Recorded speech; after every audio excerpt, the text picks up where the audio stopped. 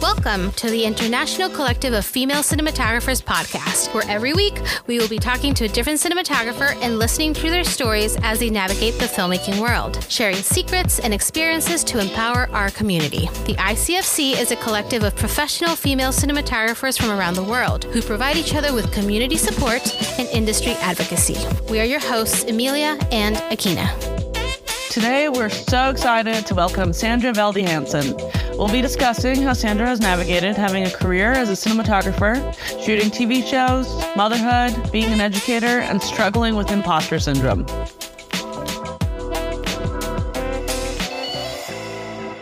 Sandra, thank you for joining us. Sure. So how did you start out as a filmmaker and how did you become a DP? Okay. I'm one of those. I have to say, because I came from the kind of Spielberg generation of filmmakers, I wanted to get into film as early as 8 or 9. I was watching a bunch of Spielberg movies and I wanted to do that. And I remember this in particular because I wrote an essay and maybe it was a little bit older, like when I was 10 or 11. I was also interested in being an astronaut at the time. So it was like an astronaut and filmmaker. And so I wrote this essay that said like my future was going to be like I was going to be the first astronaut in space to make a movie in space. And I was going to win a Grammy for it. I'm not exactly. maybe I wanted a score too. I don't know. But anyway, so that's kind of my first recollection, I think, of like, I've always wanted to get into film. I was a latchkey kid and I spent a lot of my days watching movies. So that's how it all started. And then, we had my mom. Actually, I attribute a lot of my love of technology to my mom. My mom was always trying to buy the latest and greatest new technology, whether it was stereo systems or televisions or when Betamax started or VHS. And so my mom was actually the first person to buy a video camera. And it's like one of the old school video cameras, like with the deck was separated from the camera. So I started to play around with that stuff. And then whenever the technology got better, she would buy something new. And I took such an interest at it that my mom was like, this is great. Like I'll have Sandra figure out how to use it. And then my mom also got a still camera, a Nikon 35mm FG that I also kind of took over. So I started taking stills and making videos. My sister and I, both my parents work. So I was making videos of my sister and our friends would come over. And I'm Filipino. And so Filipinos are known for their big parties. Like, somebody would make a big pot of soup and then everybody would come over to have it. And all the men and women would go play mahjong. And what do the kids have to do? So guess what? Sandra's like, let's make a movie. And then, we would spend 2 or 3 hours doing that just to pass the time. And then at the very end, we would show the whole family or all the families what we did. So that's where it got started, I think. And then as far as becoming a cinematographer, again, I was taking photographs and behind the camera. So when it came time, I knew, because I love filmmaking, I knew, even though my parents wanted me, my dad wanted me to be a lawyer and my mom wanted me to be a cardiovascular surgeon. I, from a very early on, told them that I was going to be a filmmaker. And so I set my sight in high school that I was going to go to film school. And I did. I went to Florida State University. And one of the things that, even though it was like a general film school, I remember in the application, you're supposed to indicate like, what is the one particular thing you want to focus on. And because I'd been taking stills and, using the video camera, I was like, I'm interested in being a cinematographer, even though I didn't exactly know what that was. I just knew that they were in charge of the camera when I applied. And then it wasn't until I don't even remember. I'm probably getting the timeline all wrong, but nobody checks. But, about a year into film school, I remember it was a directing project that we had to like write and we shot it on, I think it was like on Betacam or something. And we brought it into the class and the directing teacher is like, Sandra, this is okay. But I feel like you concentrate a lot on the camera and the lighting, but And as far as performance, it's not great. And that's when it occurred to me. I was like, oh my God, that is what I want to do. I don't want to necessarily deal with performances or work with actors in that way or come up with stories, because I want to be able to visualize through the camera and with light other people's stories. And so then moving forward, I told all my classmates that I wanted to pursue DPing. And luckily in that particular class, we were very lucky that the majority of the people in the class were women. I think that particular class was one of the very first classes where the majority of the people enrolled in the class were women. And they all asked me to shoot their projects. So I was able to really kind of, shoot as much as I could. So that's kind of my history behind being a filmmaker and being a DP. Cool. Also, your bio mentions that when you started out working, you were an AC. Can you talk about that transition from becoming a crew member to becoming a fully fledged working DP? Because I feel that a lot of people, if you're coming up through crew, making that transition can be really hard. So what was your experience with that? I kind of get to take it back to when I finished film school. So at the time, the historical record at the time of becoming a cinematographer was actually going through the camera or lighting department. And I'm actually inherently a pretty shy, introverted person. And so the thought of moving to New York or LA and saying, hey, look at me, was really kind of daunting. And I honestly felt like, okay, well, in order for me to be a DP, I have to go through camera, I have to go through lighting. I really love cameras. I've been working with cameras, obviously, since I was little. I'm going to go through the camera department. And so, we won't get into, but I did end up going to NYU grad school because, again, I was afraid of just moving to New York and just saying hire me. And so I went to NYU grad school in the cinema studies department, which was not a good choice for me. And while I was there, I tried to AC because I was like, well, I'm here in New York. I'm going to be a camera assistant. And then this camera assistant thing I'm going to start here as a loader second, because obviously at the time people were just, it was either film or beta cam. And then I'll move up the ranks. And then I'm in this grad program that will help pay for me living in New York City. So then unfortunately I had a death in the family, and I ended up I wasn't happy at NYU anyway. And so I ended up moving back home to help with my family. And I was then living in Orlando, Florida. And I was like, okay, well, I'm not going to go back to grad school. But I still want to be on this trajectory to becoming a cinematographer. So camera department. And so I ended up finding a local cinematographer. His name is Tony Foresta, and he was doing an indie feature, and he was looking for a second loader. We were shooting 35. This was an indie. This was a indie budget under $100,000, and they were shooting on 35. That's unheard of now. Whoa. Wow. And so I got hired. And then I ended up working for that person and, for a lot of Orlando, not a lot, but some Orlando indie productions as a camera assistant for about 6 or 7 years. But the only unfortunate thing is in Florida, like many of these other smaller non-production cities, there's a core group of people that work, and it's mainly either commercials or the rent. And I wasn't in Florida, it's a right to work state, so there was no real need for me to join the union at the time. And so I was just kind of trying to get jobs, but again, I couldn't break through this core group of people. And of course, the core group of people were all men, and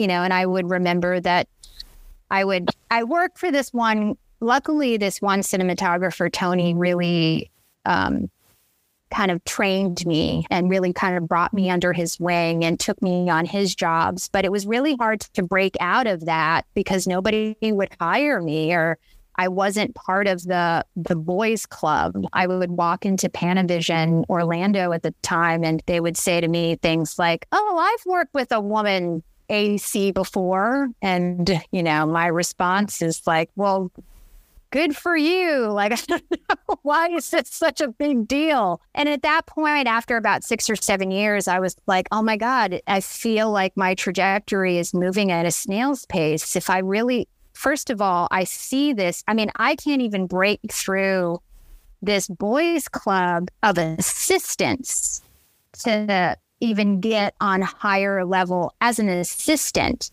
What I feel like I'm going to hit a glass ceiling when it comes to being a DP. I'm never going to get there. And so I made the decision. I had always heard of the American Film Institute. I had read an American cinematographer, like every cinematographer that I had admired had gone through the program. And I was like, you know what? I gotta do something about it.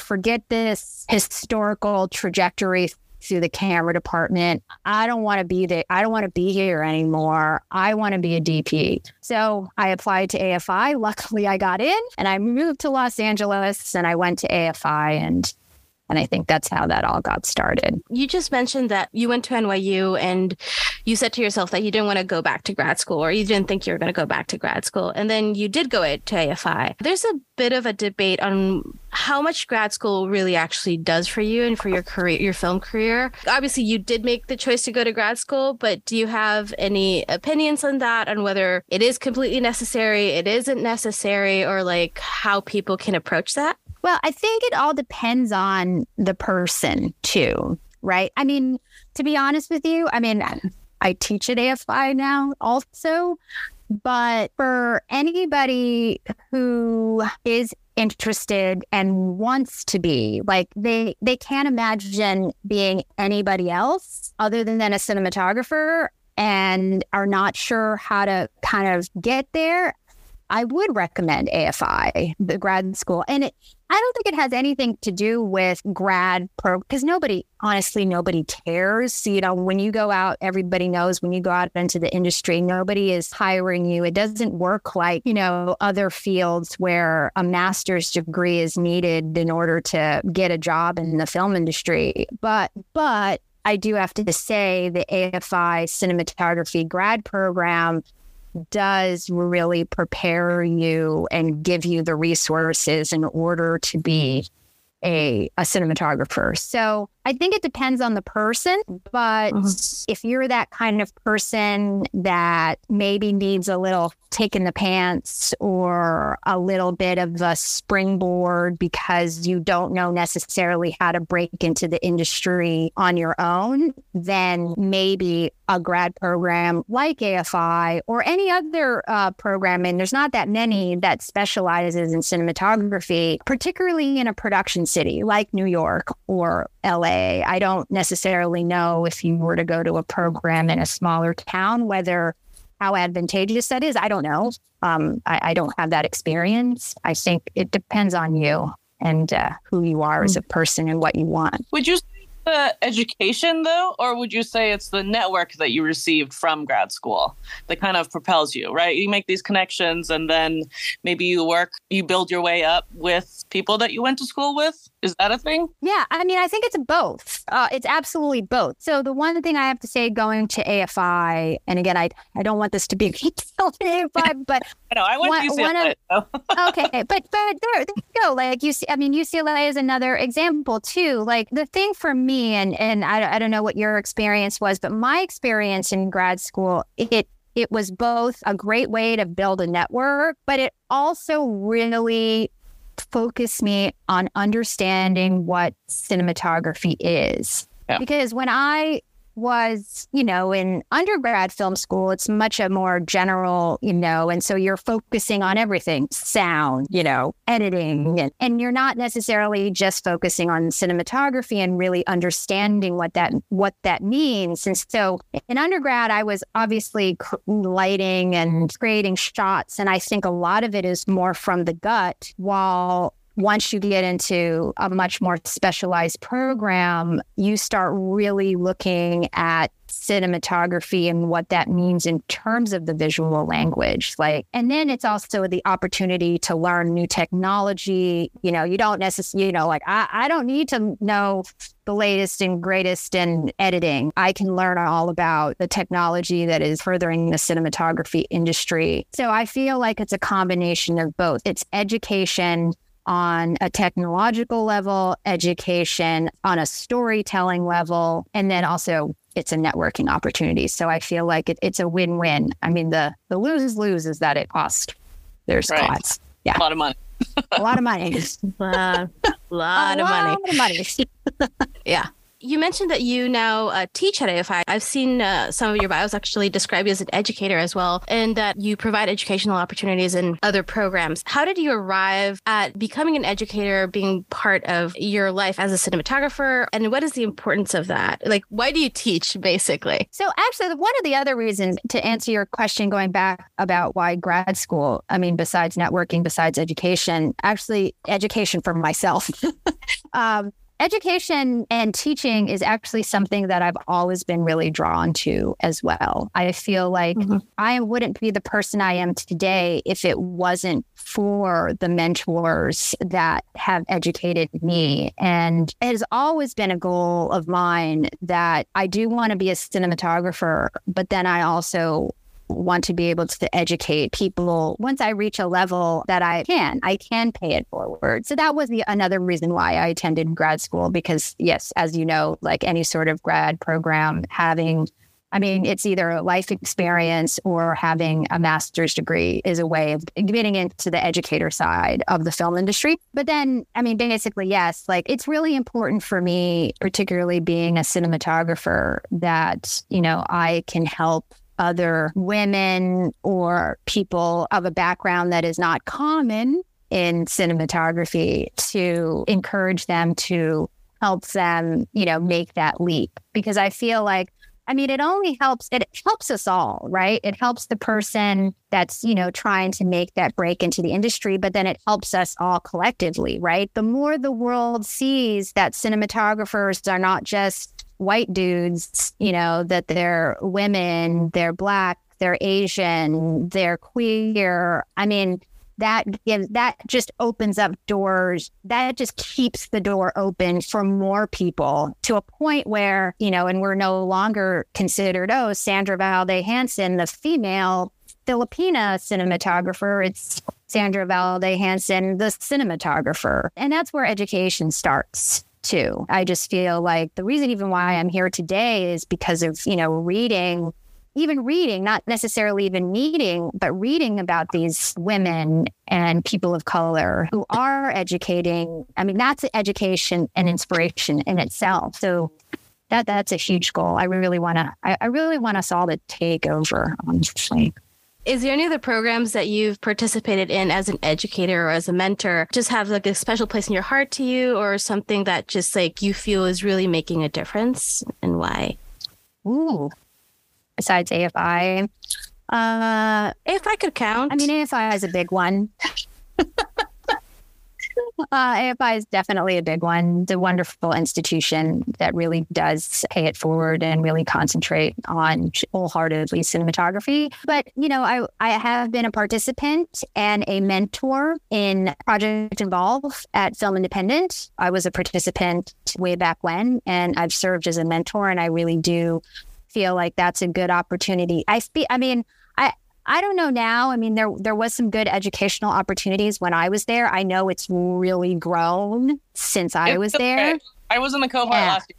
Oh, amazing. And, but that's also a fantastic networking opportunity. It was for me, but even now, when I was a fellow, I think they asked us to make a 2-minute video about Project Involve, and that was kind of our assignment. And now you guys are making, short films and that are going off to festivals. And I think that's brilliant. And that's what I've mentored. I've mentored some of the cinematography fellows there. And then the other one, I've done some panels. I haven't done any formal education, but the TV Academy also The TV Academy has an internship program. I mean, it's all fields and disciplines, but they do have one for cinematography. So I did that as well right out of the AFI. They only pick one cinematography intern. So it is a bit competitive, but it was a great experience for me. I was able to, intern on a television show under Alan Queso, ASC, and I learned so much there just in general cinematography. But then when I finally moved into television,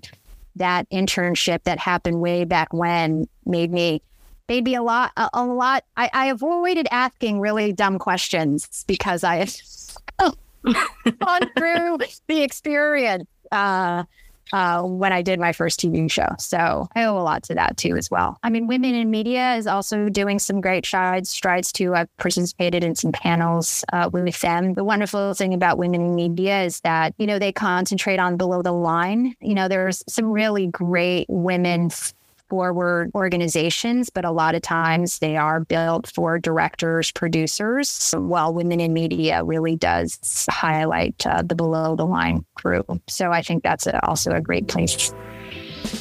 Need to hire an underwater cinematographer in the Caribbean? Or a drone-certified cinematographer in South America? How about a Mandarin-speaking cinematographer that can work in Europe? We gotcha. Our comprehensive database of over 300 members is searchable by location, language, specialties, affiliations, and genre/categories. Visit our site now and find your next superstar collaborator at icfcfilm.com. Pivoting more towards your cinematography career, because we're talking about your career as an educator. So after you left AFI, you started doing some features and you connected with Greg Araki and have been shooting most of his stuff ever since. Can you talk a little about that experience and that collaboration with him, starting with Kaboom?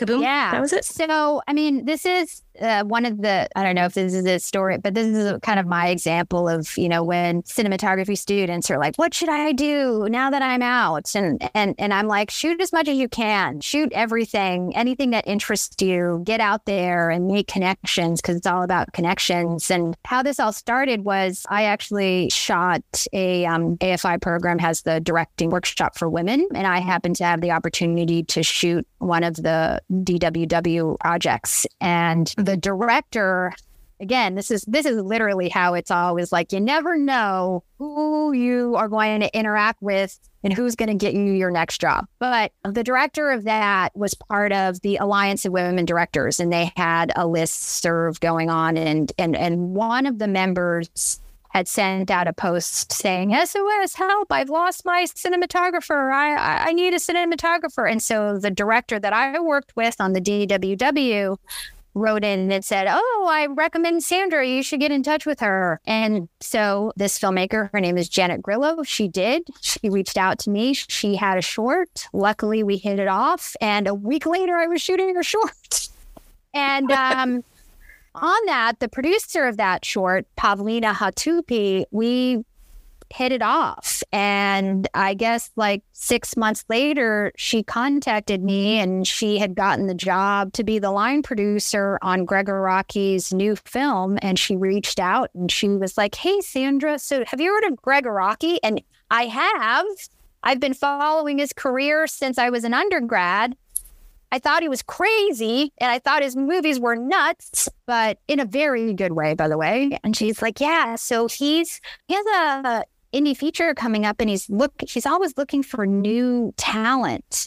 Shall I put your name in the hat? And I'm like, first in my mind, I'll be honest with you, I was like, because this guy's films were so out there and just, I mean, I'm trained by a documentary cinematographer. Right. My training is natural lighting and kind of documentary based. That's where my training is. Right. And Greg Araki is so far from that. And I was like, in my head, I'm like, sure, yes, put my name in the hat because I would just love to meet him. But there is no fucking way this guy's going to hire me. Like, he's going to look at me and he's going to look at my work and he's going to be like, absolutely not. She's the girl next door, goody. No. So she did. And I got interviewed by him and I got the job. That's how it all started. And so I went off and I went to shoot Kaboom. Little did I know at the time, I think, and I don't know, Greg may not admit this, but Greg was, Greg is always having something, cooking, right? And so I think Kaboom was kind of a testing ground for him to find his kind of new collaborators. And I guess I passed the test. And you've been recently doing a lot of TV work mostly, right? Yes. So can you talk about the transition into TV work and how TV work is maybe different than feature work? And do you have a preference? Oh boy, preference. I'd say so. My transition into television is because of Greg Araki. I mean, I owe Greg Araki a lot to my career. He pretty much, for lack of a better word, legitimized my independent feature career, because after I started working with Greg, Kaboom went off to Sundance and went to Cannes. And then after that, I was able to get more indie features. As far as my indie feature career goes, though, I'll be honest with you, I've shot, I think it's 12, 15 independent features since I got out of school. And maybe two have truly, honestly, I mean, and those are Greg's movies, have seen the light of day. But I don't really regret any moment of doing those films. I mean, I did them for various reasons, and I learned it has made me who I am today, has made me a better cinematographer, basically, for things that I've learned how to do things and also how not to do things, and people I don't want to work with, and how to handle people that are difficult, and, how to really nurture the people who you love to work with. I mean, there's just so many different learning experiences from that. But honestly, so how I got into television was, again, like I said, Greg, he's been making indie features since the 80s, and every feature that he's been doing has gone to Sundance. And he did, in, I think, the early 2000s, actually did a pilot for MTV. And it was always his dream to make a TV show. Sadly, I think they may have shot the pilot, but it didn't get greenlit. And so then I guess, Greg moved on and went on to shoot other indie features after that. And then lo and behold, somehow, he managed to get Starz and Steven Soderbergh really interested in a TV show. And then, of course, this is like kind of the start of the streamers, and and everybody's looking for content. So Greg really kind of took the bull by the horn and got his show now, Apocalypse, basically supported by Soderbergh and then Starz, because I think Soderbergh had a deal with Starz. What was interesting is, like, even though Greg and I have been working for over 10 years, because I was moving into television, which I hadn't done before, I had to interview with Greg. Just such a funny interview, because it was just like, oh, hey, Greg. And, we hadn't seen each other for a few months. And so we started talking about, like, what was happening in the world and who's doing what and who's doing that. He was like, oh, wait, now let's talk about the show. And he was asking me all of these questions that, I mean, I answered, of course, and honestly, but I'm like, Greg, these answers. You know how I work. But he told me he had to do his due diligence, because, yes, I mean, as you know, this industry has, there is a narrow-mindedness. I mean, and to be honest with you, particularly with women cinematographers, they're like, oh, there is no television on Sandra's. How do we know she can handle it? But luckily, Greg really pushed me forward. And I was supposed to meet with the studio, and then it never happened. They were just like, oh, she's hired. And so I moved into television from there, and I've been doing it ever since. To answer your question about which do I prefer, I don't know. I honestly don't know. I was just actually talking to a director friend of mine who I just worked with her on the Summer I Turned Pretty season 2. And we were both talking about it. She comes from indie features, but has been really into, been doing a lot of television lately. And the one thing that I miss about indie features is my ability to create a true visual trajectory from start to finish, because a lot of the times the scripts aren't written. Or, I don't, when I start prepping for a show, the scripts aren't written yet, or they're they are, but then they change as, as the showrunners start to see things, particularly in season 1 shows. So it's harder. It's harder for me and then you also are working with different directors. Luckily, when I did Now Apocalypse was basically shooting a feature, just a really long one. He had all the scripts written and he was the only director. And so it was. For me, I'm like truly blessed, honestly, because it was like a good transition into television where I was still working in kind of that feature space, but within a television space. So it was great. So I do miss that I don't get to work with one singular director. I mean, it's changing. There are television shows that are doing only singular, limited series and mini series and all of that. But everything that I've done so far has been with multiple directors. So I miss that. But the other thing that we were talking about was the thing about indie features, though, or features in general, beyond like the Marvels and the studio films, are how many people are going to see it? Because that is one of the biggest things that's important to me as a cinematographer. I mean, obviously, I want to work on good stories, and I want to work on stories that I can bring some sort of cinematic language to. But I also want people to see it. I worked on way too many indie features that nobody ever saw. Stories that I truly felt were really important to me, and 2 people saw them, and I'm happy that 2 people saw them. But the one thing about television is that people are going to see it. People are going to see it, and they're going to hopefully talk about it. And then there is more, So there's pros and cons to both. Every day it changes for me. So I don't know. Enjoying this conversation with a talented cinematographer? There's 300 more from where they came from. Help support our members and our mission by going to icfcfilm.com/friends to donate. We're an all-volunteer group, and your support will help us keep our website running, our events happening, and our members visible so they get hired. No donation is too small, so donate today. And don't forget to hit subscribe. Let's put it out into the universe. What would your dream project be? Like, if you could do anything, like, what would it be? Oh, so my first thing, it's weird, though, because it's always been my main goal is studio feature, right? But what exactly does that mean? Because technically, like, the studios now that exist are not just Paramount, Warner Brothers, Sony. There's Hulu. And I have shot a Hulu.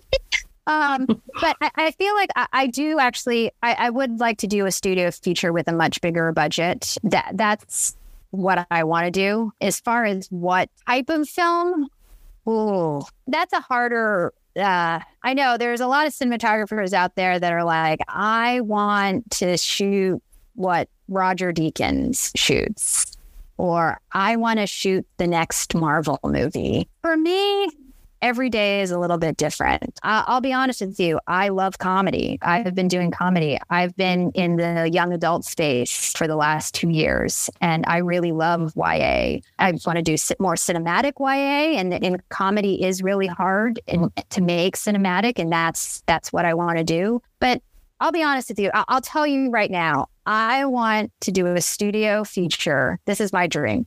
I wanted to do a studio feature with a fairly hefty budget that my mom will go and see and love. That's a good goal. Yeah. If your parents I've had those moments, particularly with my mom. If my parents would see it and like it and not be like, that was good, you did a good job. I think that's a good thing to aim for. So that, again, that's my goal. Something very different than I think a lot of like, I want to win an Academy Award. No, I just want my mom to really truly like it and not blow smoke up my ass when I ask her how much she liked it. Because my mom is honestly my inspiration. She wanted to be a nurse since she was a little girl, and her dad wanted her to be a doctor, a teacher. And when she told her dad that she wanted to be a teacher, a nurse, he was very upset, and she cried for 3 days. And it was her aunt that paid for her to go to nursing school. I think everything I do is because of my mom. And to just to have my mom say, and to tell her friends to go watch the movie. Like, I'll give you an example, like Crazy Rich Asians, right? Again, it's a beautiful film, but it's not, like a cinematographer's, it's my dream, but maybe not some other people. But like when Crazy Rich Asians came out, like my mom got all of her friends and they went out and they made it an event. That's my dream, that my mom takes all of her friends to a movie. To my movie. So, yeah. So going back to your television work, I know that on some of your shows you've worked with an alternating DP. And can you talk a little bit about what it's like to collaborate with another DP on a show to keep consistency within the TV show? What's that like? My TV career started out with me being the sole DP, obviously working with Greg and working more in kind of a feature film kind of process. And then the next show I did was the L Word Generation Q, and I was the lead DPs because so usually if there is two, there's always a lead and then there's the alt. And every show works a little differently. I can honest with you, the L Word, I think, was probably a little bit different than most. I was paired up with Moira Morel, who happened to be a student of mine. And it was like, this is like my dream.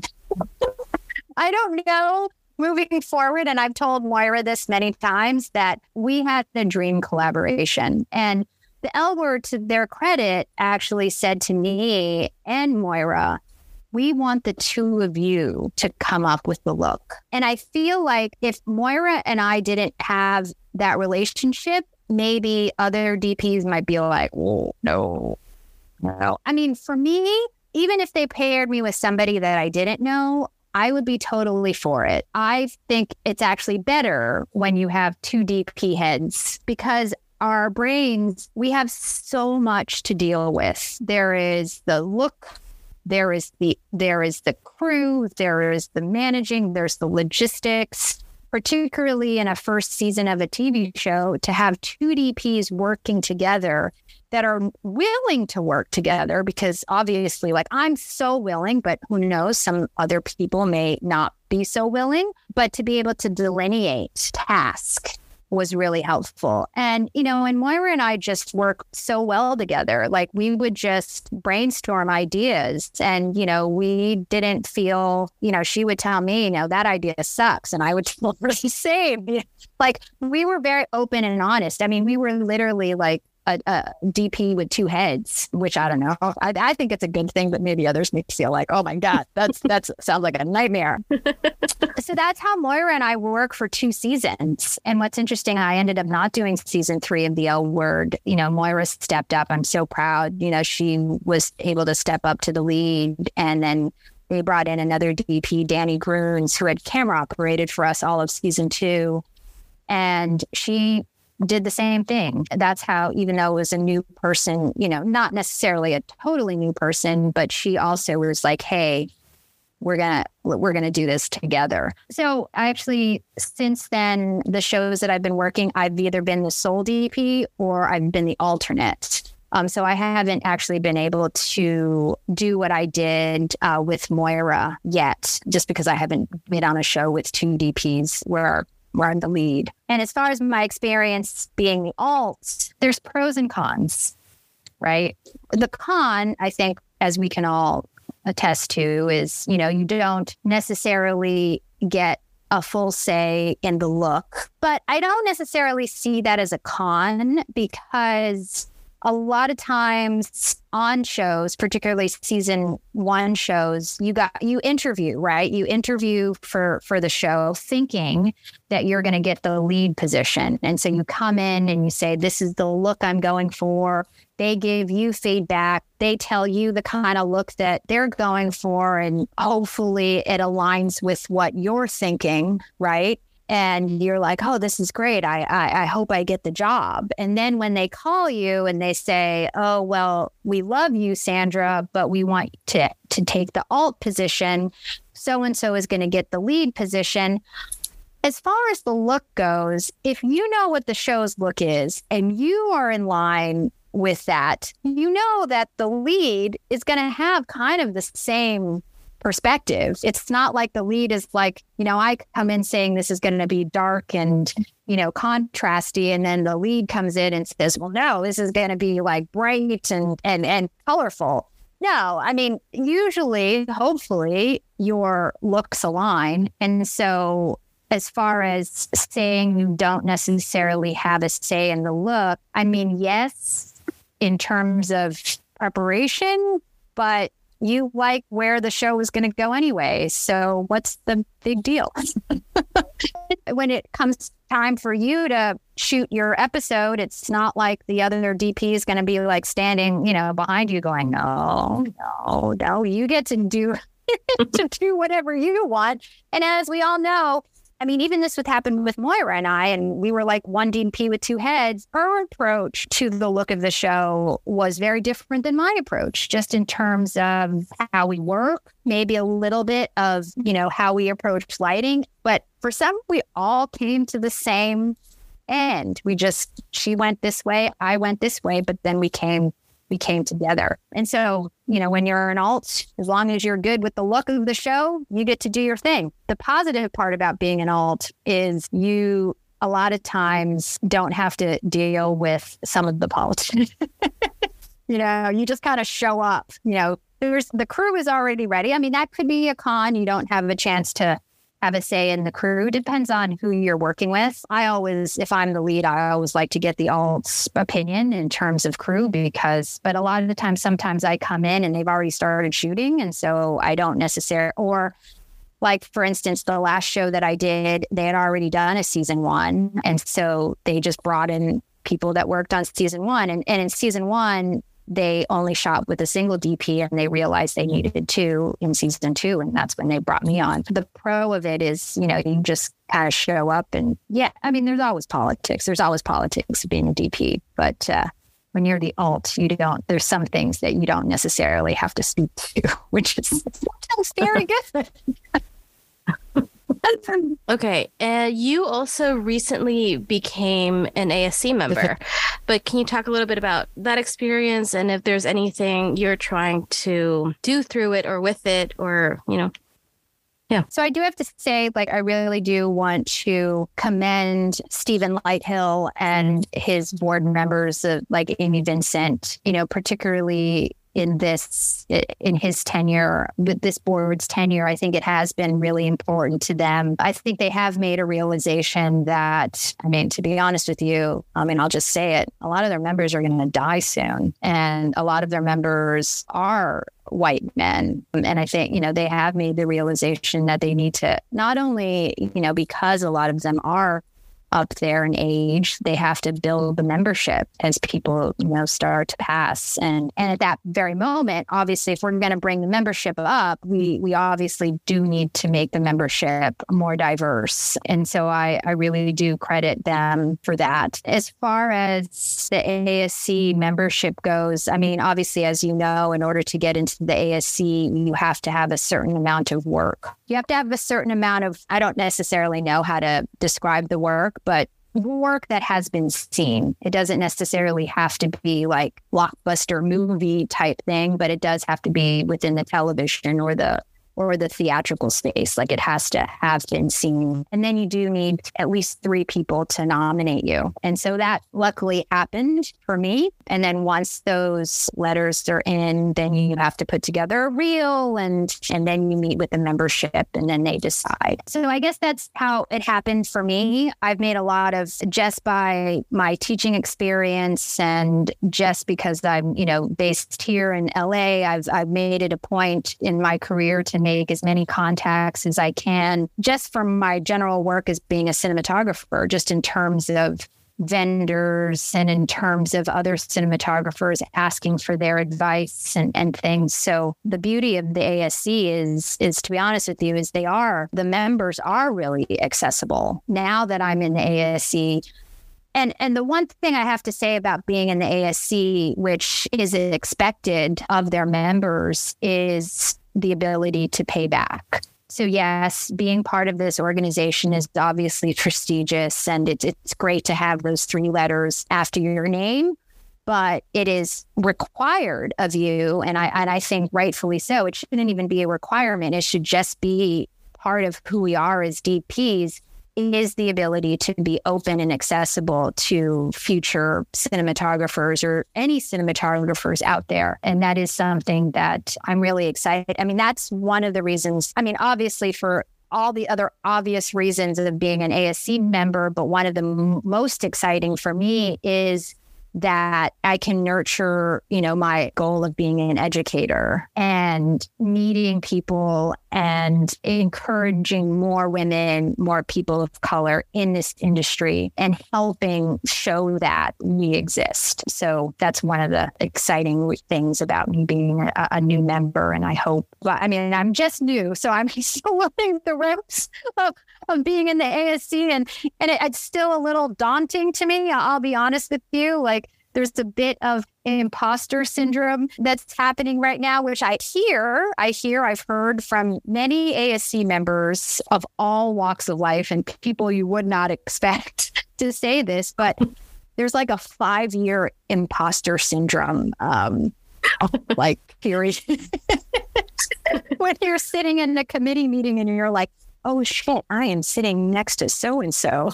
And we're just people, but it's like, I can't believe I'm sitting at this table. Wow. But anyway. Is there anyone that would get you starstruck?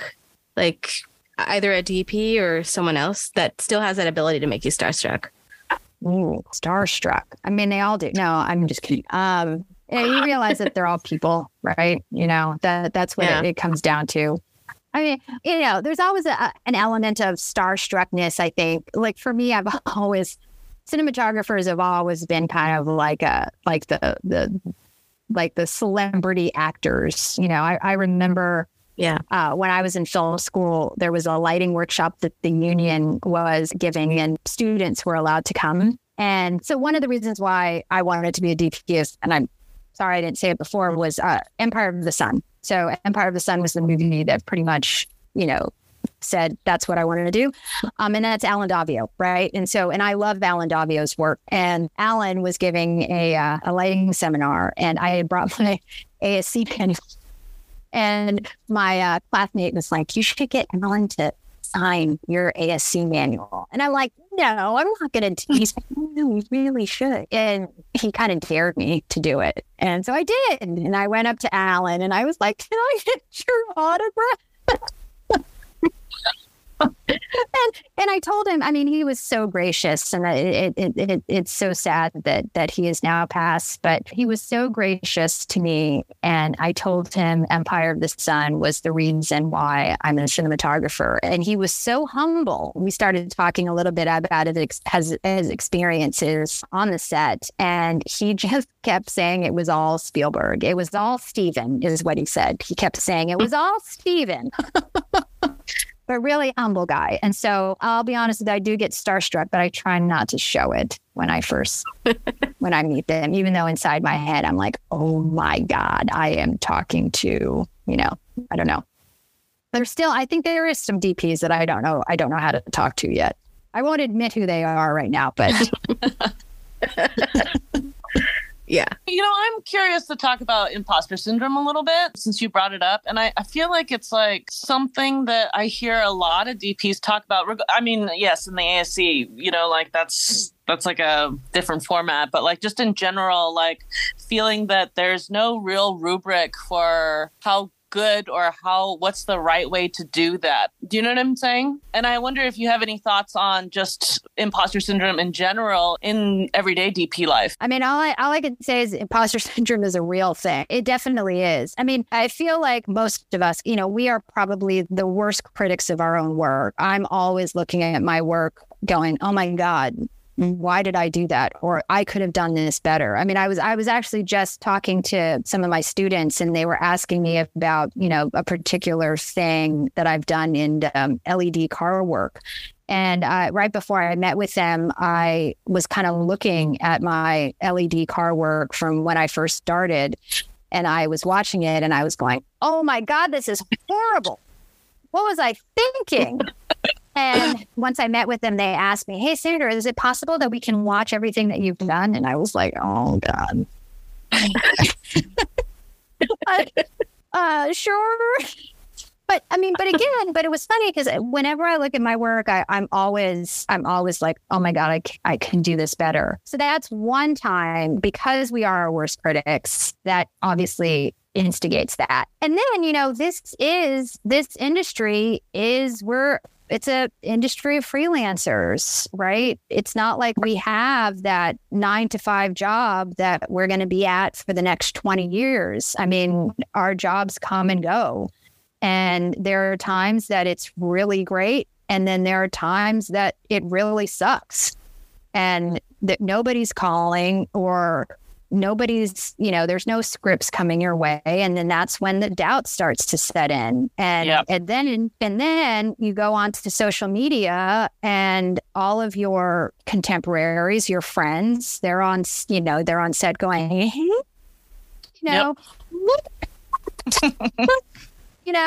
and you're just sitting there at home going, am I good enough? Look at these people. Nobody's calling me right now, but they're out there. And, at times I try to tell myself, you know what, Sandra, you can do that. It's just not your time, right? You can do what they're doing. And, as much as I tell myself that, over and over again, there's still times where I'm just like, maybe I'm not good enough. And then I start looking at my work, or, and I'll be like, oh yeah, now I see it. Now there's the reason why he's calling me.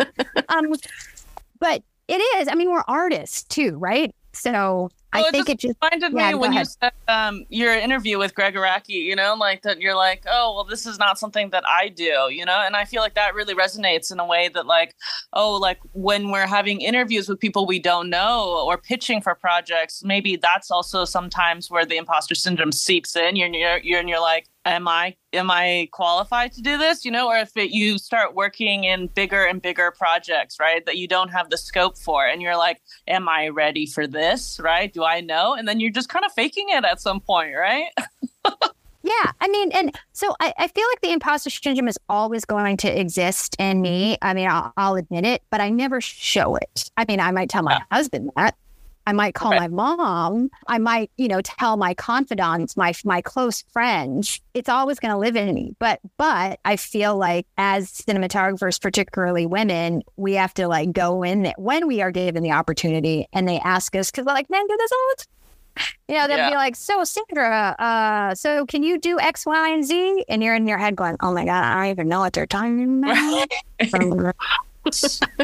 Yes, I can. I can do that. No problem. And then you walk out of the room, and you're just like, oh shit, how am I going to do that? And then interviews are horror. The funny thing is, interviews are good and are bad. That in itself. It's part of our job. I actually happen to enjoy doing interviews. I always try to go into an interview going, I don't get this job. Well, I think it's just practice, But yeah, interviews are, again, in this industry, it's so hard, it's so tough. It's a series of, rejections over and over and over again. And yes, there's going to be times where people will be complimenting your work, and you'll be like, and you start getting, we all have egos, right? But then there's other times where, you get the call, and then they're saying, no, thank you so much. It was so great meeting you, but we're going to go in a different direction. They always say that. They're going to go in a different direction. And you're just like, what? Why? It's not mine. Yeah. Oh, no. I know. I feel like sometimes it's hard to not take it personally, right? It's like, what about it of my work wasn't good enough, or wasn't what you had in line? And then you start thinking, is it my personality? Was I not charming enough maybe? Or, And I feel like that's kind of the hard thing, is that some industries, you interview for a job, maybe you're not the most qualified candidate, and that's okay, right? And that's it. But I feel like sometimes for us, it's hard not to take it personally, right? It's right. our art is so connected, or what we shoot is so connected to who we are as people. It's hard to like disconnect that, I feel like. Absolutely. And I feel, when I go into an interview or actually when I work, I mean, I'm not saying that other people don't, but I mean, I am one of those people that really puts 1,000% in what she does. And when I commit to something, I commit. I 100% commit. When there is any sort of criticism, which is fine. Criticism is good. But there's always a time where I was just like, And I'll be honest with you, I was brought up not to stick to the stereotype, but I am Asian American and I was a straight A student. And there was an expectation of me to be the absolute best. I mean, I'm trying not to, now that I'm a mother, like I don't want that on my daughter, but it does. It does affect my work. So, and it does influence the imposter syndrome. But and also the level of success is so different, right? Everyone has such a different trajectory and different level of success. And it's hard to gauge what is, like my mom also wanted me to be a lawyer, right? And so then I say like, I compare my career and say, well, what level of success would it feel like I was a lawyer to her? Yeah, my mom wanted me to be an engineer really badly. She is an engineer herself. So when I was just a filmmaker, she was a little bit like, And now that I was a cinematographer, she was like, well, at least there's science involved. And I'm like, okay. I'll take that. My parents, whenever I tell them I got a job, their first question is, how much are you making? Yes. Yeah. Yes. Yeah. And I love my mom and dad and I don't want to start a fight. So I'll tell them or I'll lie if it's real. So just so that they could be like, oh, that's good. Oh, that's good. Because that's how they gauge things that, they have nothing else to gauge because they don't necessarily understand, what we do. My mom does now a little bit more so than my father. I mean, my father's always asking me like, so how much are you making? And I'm like, oh, well, I'm making this. And they're like, oh, okay, great. So, that's why I think therapy always helps too. Yeah. And talking too, like that's the wonderful thing about, I think ICFC is I've always felt, even when I was in film school, like from undergrad, I told you I was in one of the few classes that the majority were women. We all, I mean, maybe not all of it, but most of us all stuck together. We all stuck together. And when things were tough, we would all, kind of raise each other up. And I don't know if guys do that a lot. I mean, I know there's some that do for sure. We don't want to, make the stereotype, but there is something said about, a collective of women coming together and, and raising each other up. So, but it's still, even though you may tell me, Amelia, Kina, you'll be great. Sandra, it's amazing. I love it. What you're doing is a good idea. I still, at the end of the Zoom going, Sandra, really, you can be better. I mean, it's just an ongoing, I feel like any cinematographer just has to expect that, I mean, everybody, regardless of who you are, like even, in film school, I always knew, like now that I'm teaching, like I can read like the one student who like sits in the back of the classroom acting all cocky, like he or she knows what's up. No, they don't. They're as scared as the rest of us. Yeah. Love what we've been focusing on in this interview? What about the angle we've been taking? Have you found it illuminating? Help us power our community by going to icfcfilm.com/friends and making a donation today. We're an all-volunteer group, and your support will help us keep our website rolling, our events lit, and our podcast punny. Okay, maybe the last one's free, but we do need your help for everything else. And don't forget to subscribe. Just one last one. I know that, you have a family and everything. So kind of can you just talk to us a little bit about how you gauge your work-life balance and if you choose your projects differently and like if there are long-term projects, does that affect your choices or anything? Just something to think about for some of us who want to have families one day. I don't know if that's how I'm going to do. No, I mean, that's actually, so, one of the things, I mean, I was pretty upfront and honest, when I met my husband way back when. I told him, I was like, if you want to start a relationship with me, let me just tell you that my whole life I live and breathe becoming a DP. And what does that mean? And this is what this means. This means that I'm going to be away a lot. This means that, even if I'm at home, I'm going to be working 12-hour, 14, 16-hour days. Like, are you all for this? And, luckily he is. He is. And he's actually, my husband is really one of the reasons why I have been able to do this, because he's been so supportive. It's hard though. I can tell you right now, particularly now. So last year and probably this year, I'll be gone 7 to 8 months out of the year. Oh, wow. And I have an 8-year-old. So it was actually a lot easier when she was younger, because, when she was 3 or 4, she would obviously be sad that Mommy's going, but she didn't necessarily have the words to express her sadness. And now that she's 8, pushing 9, she is definitive about her, how she feels, which is making it much harder for me. And do I have any answers to this? No. Not at all. It's, again, it's my husband who really kind of helps me through this. Like, we really do sit down and talk about every project that I do. And I keep repeating to him, I was like, well, if I take this project, I'm going to be gone for 4 months, or I'm going to be gone for 5 months.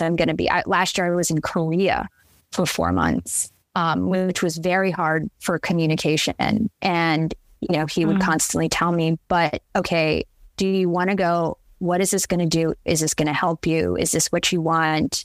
Is this going to propel your career? Like, we go through all of the points. I mean, obviously there's good financial reasons to pursue some things like this, and we talk it through, and he's like, we figure it out. I mean, last year was actually the first time. We're actually taking this year, because I'll probably be gone again for that amount of time. We're making some changes in terms of how we can make it better. And we're talking about, like, well, last year was a little easier because my husband was working from home, and now they're asking him to come back into the office. So we're, looking at childcare. We're looking at, now that the income is coming in, like looking at even just somebody to come and clean the house, So in terms of like the work-life balance that I'm doing right now, is you really have to consider, if you have a child that can't come with you, or because of school or whatever, what the needs of your loved one, the person that is going to be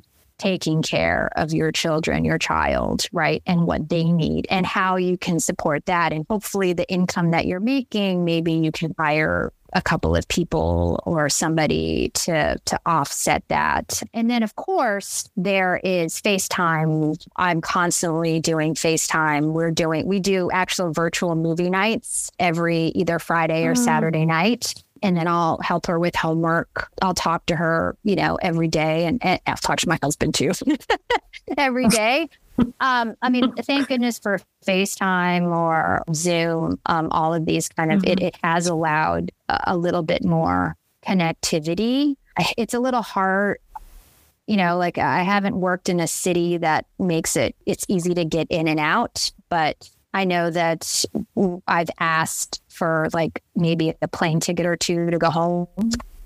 And even if the production won't pay for it, I'll just do it, Yeah. I feel like it's really just is important. Anything you can do, but it is hard. And it is something that you really do need to communicate to your partner exactly what is going to happen. And then also hear your partner's needs as well, and figure out, so, and that's where we're kind of at right now. We're trying to figure out how the best way to approach this is. But yeah, it's an ongoing process.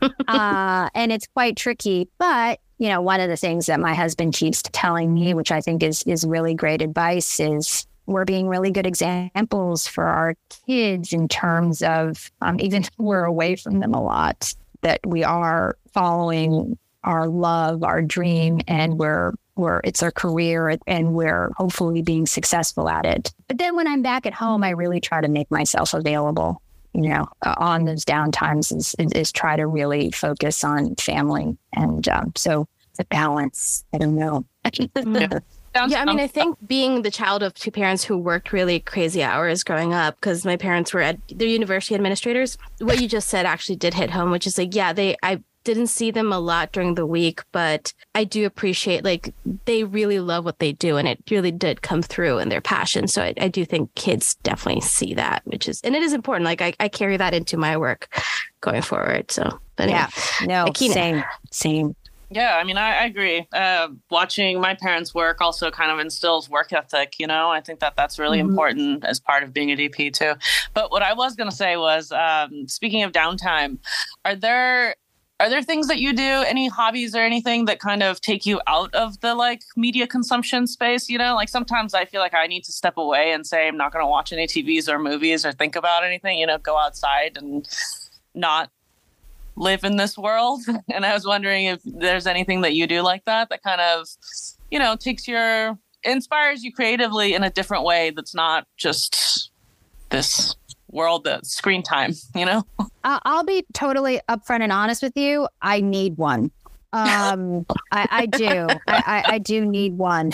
And I haven't found the right one. The one thing I do is read. I'm a big fiction is my, just to get lost in a good book.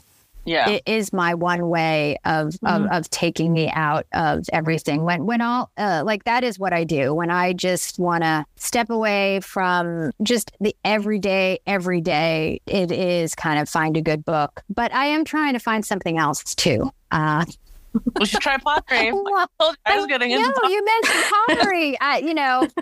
I've been thinking about sailing. I don't know. That's cool. Yeah, that's cool. I don't know yet. I mean, I do have to say, because I've been gone for a lot of. I guess a lot of what I do is spending time with my family. That is another way of. And it's simple. Like playing board games or whatever really does take me out of, going to places and but reading, but I don't know. I'm still trying to find something that I'm like one of those people that like when I know it and I stick to it. And I just haven't found that yet. Yeah. Okay. I'm going to go into the last two questions. Okay. Because we're running the clock here. So what is a piece of advice you wish you had when you were starting out? A piece of advice that I wish that I had when we were starting out. Wow, a lot. I needed a lot of advice. But I feel like I think the first thing that comes to mind is don't be afraid. And on so many levels, right? Like, it's funny because I still hear, when I meet student cinematographers, and I'm kind of shocked by it, but it still rings true. Like, I just heard the other day that somebody was telling me, like, I didn't think I could do this. And, seeing you stand up there, is just telling me.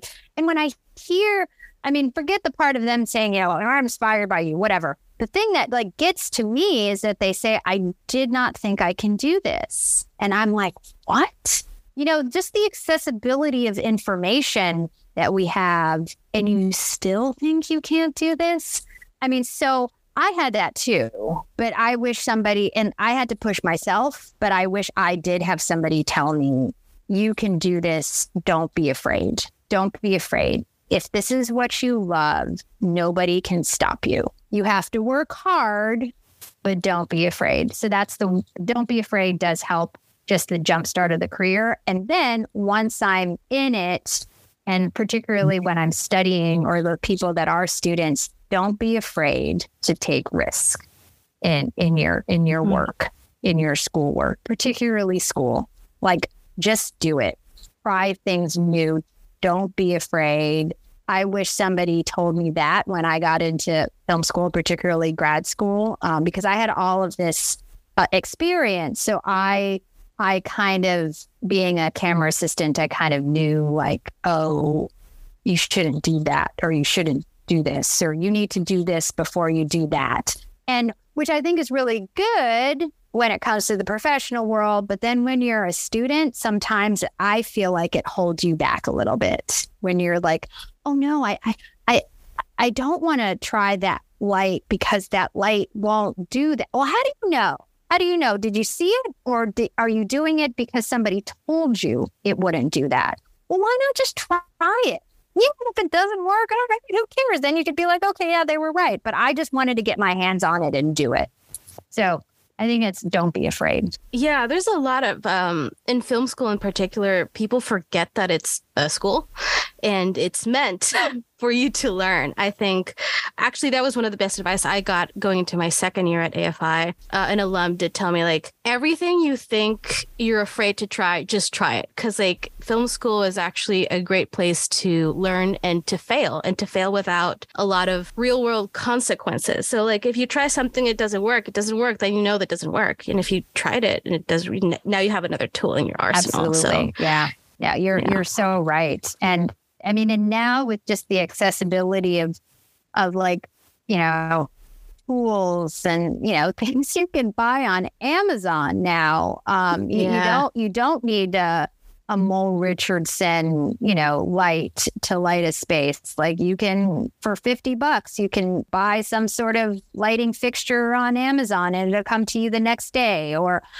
you know, and people are trying all sorts of, not necessarily new, but different techniques, or, you know, just try it out. And if you don't want to do it at school, just try it at home and see if it works. I mean, I do have to say, and I'm not saying that just because, you know, when I started, we didn't have access to this stuff, but really, I think this is a great time to be a DP or, you know, a student of cinematography, because there's just so much out there that you can try and learn from. So, and one last question. It's a kind of a three-parter.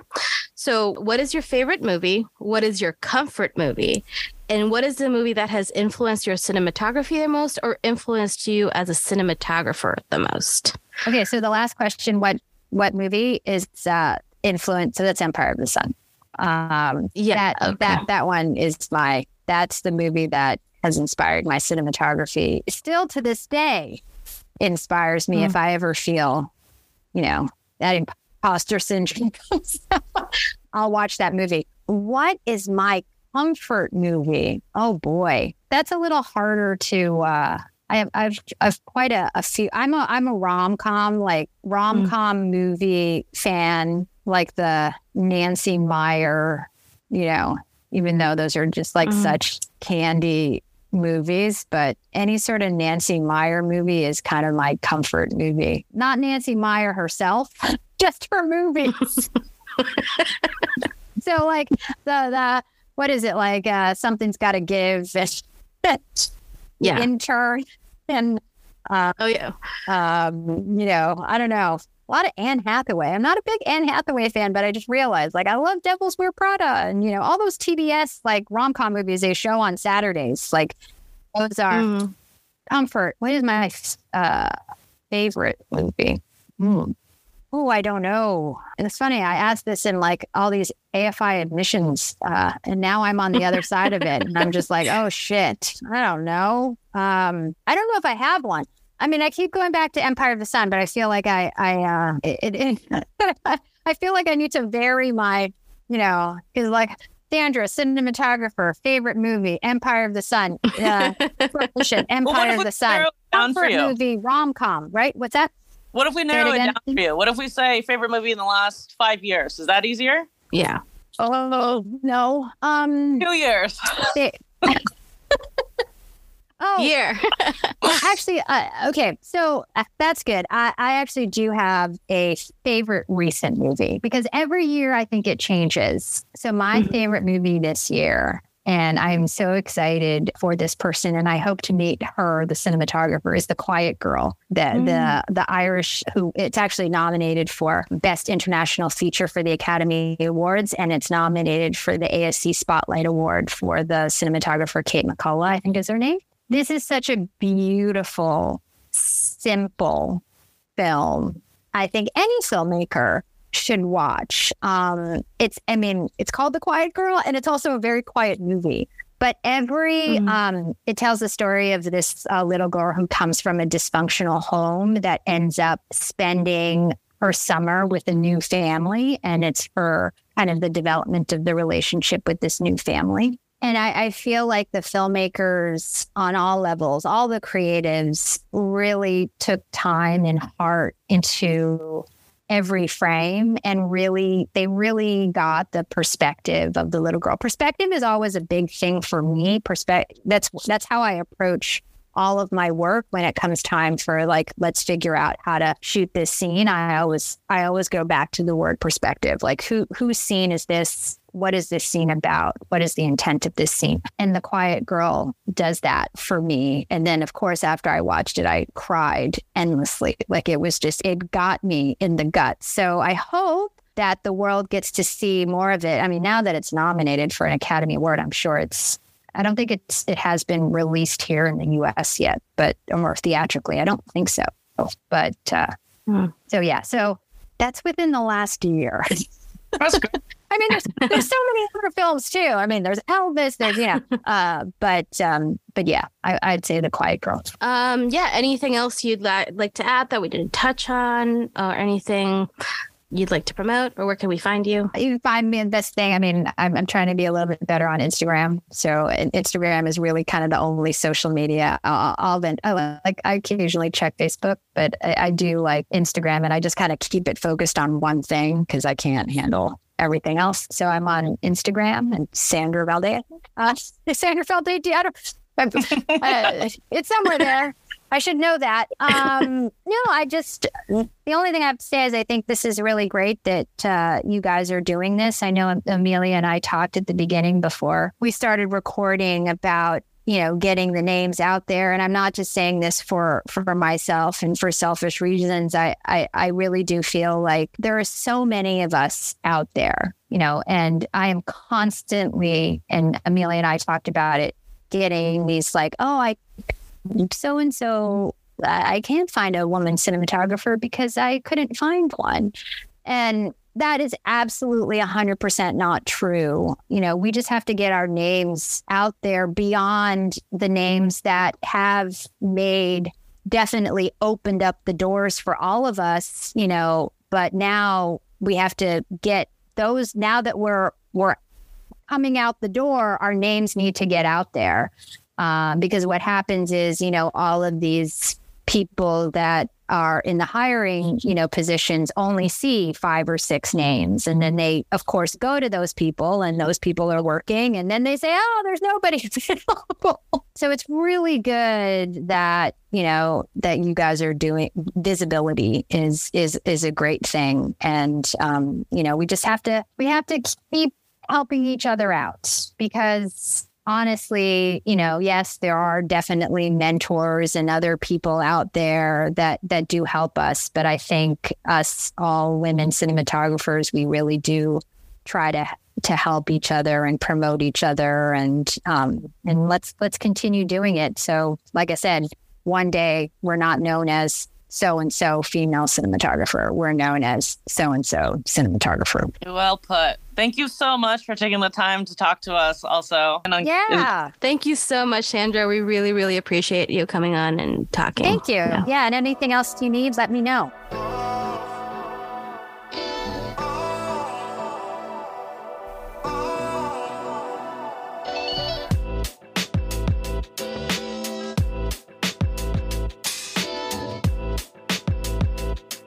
So that was a really interesting conversation with Sandra. What do you think, Akina? Yeah, I agree. She was so sweet. And also, I think really humbling to see that, someone so successful and of her stature, is just so embedded in this spirit of education and willing to talk to us like that. I think it was a great conversation. Yeah, I think she was one of my teachers at AFI. And one of the things I really am very appreciative to Sandra is that she's incredibly generous with her time and with her just wisdom. And she's just incredible to talk to in general, I think. Yeah. I mean, it's hard for like a lot of the DPs, like some of us are like starting out, and like to navigate this industry is really difficult because there's no real clear path, like I have a lot of friends who are in 9-to-5, like very straight career trajectory jobs. And like, you can tell that they know the next steps. And I feel like for DPs, like that's kind of one of the hardest things. It's like everybody's career navigates a different direction, but it's nice to know that there are certain stepping stones and certain ways that we should kind of navigate going forward. And eventually maybe we'll all get invited to the ASC. That's the dream. Yeah, that's definitely one of my personal goals. Right. Nowhere near that yet, but working on it. I mean, that's the idea, right? It's that like and I love what she talked about, how like we should just keep shooting, there was like another article that she did an interview, and she was talking about how you just have to keep doing it. Just don't be afraid and keep doing it. And I think that like that is really important for us to think about, it's like, just keep working and keep shooting, and eventually people will see the things we shoot. Hopefully. Yes. Hopefully is right. I mean, I think the moment she talked about, how she shot 12 feature films and like only a couple of them really, really got seen. I was like, because I just finished my third feature, and like the first two, I'm very proud of my work, but they didn't get a lot of eyeballs on them. They're very art house. So it's just like, okay, that's normal. That seems normal now. And like just that normalization again, talking to my own imposter syndrome is good. I feel, I don't know. Imposter syndrome. I know. I really, that's something that like the New Yorker just wrote an article about that actually. But it's really interesting how it's so widespread and we just don't talk about it enough. Yeah. Because we all have it. And I think Sandra acknowledging that is just so refreshing to hear, because I've heard it before from other people in her, from her stature, her experience, but it's just like you forget about that, I feel, on your day to day. And to just hear that and be like, okay, we're doing okay. It's all going to be okay. It just helps us deal with, especially the slow seasons like right now. I don't know how you feel about that. Yeah, I agree. I mean, it's, there's times where I sit around and I'm like, what am I doing? And then I just keep looking. I kind of do what she said. And I look at my work and say, you know what? Like, no, I'm actually really qualified to do this. And I know what I'm doing. So why do I feel this doubt? Right? Like, why do I keep feeling this way? And it's really nice to hear. I mean, it's not nice to hear that she has it too. It kind of gives you a little bit, it's a little calming effect. Yeah. They're also going to feel that. And I think that that's, we are also personally attached to our work, and it's hard not to compare not only our work with other people, but also our careers with other people, right? Like, yeah. Not like envious or anything. Like I'm so happy and proud of my friends who are really doing cool stuff and achieving great success. But sometimes it's like, oh, like, is that going to happen to me? Or when does that happen? Yeah, I had this moment with my former roommate who was also a cinematographer. This is a few years ago. And like, we realized that we had been envious of each other. And it was just the funniest thing because he was like, oh my God, I'm really jealous that you shot a feature. And I'm like, you have an agent. What the hell are you talking about? Like, and it was just like, we realized that we wanted what the other one had. And it's so hard to just keep that perspective in your own career sometimes. So definitely. Yeah. No, but I'm really excited also to continue this podcast. I think that we're going to meet a lot of people and talk to a lot of people who are going to bring kind of similar and different experiences. And I'm just really excited to see where this podcast goes.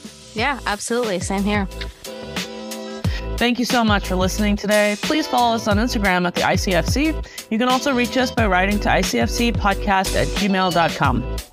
This episode was produced by Emilia Mendieta Cordova, Fabian Hausepian, Akina Van de Velde, Senda Bonet, and Barbie Lung.